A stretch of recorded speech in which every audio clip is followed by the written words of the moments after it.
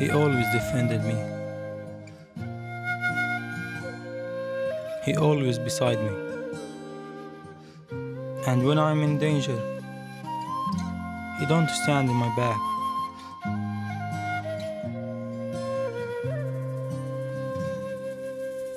He become my back itself. The strongest back that I could ever have. And when I cry, he wipes my tears with his silky hands. The softest hand that could ever touch my face. Those hands that didn't and will never let me fall. He didn't teach me how to walk in the way of this hard life.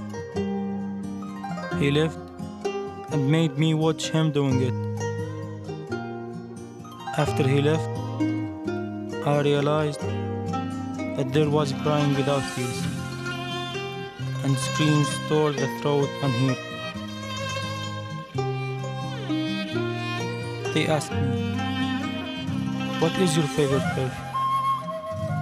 I said, "His smell on my clothes after he hugs me." You ask, all of this about whom?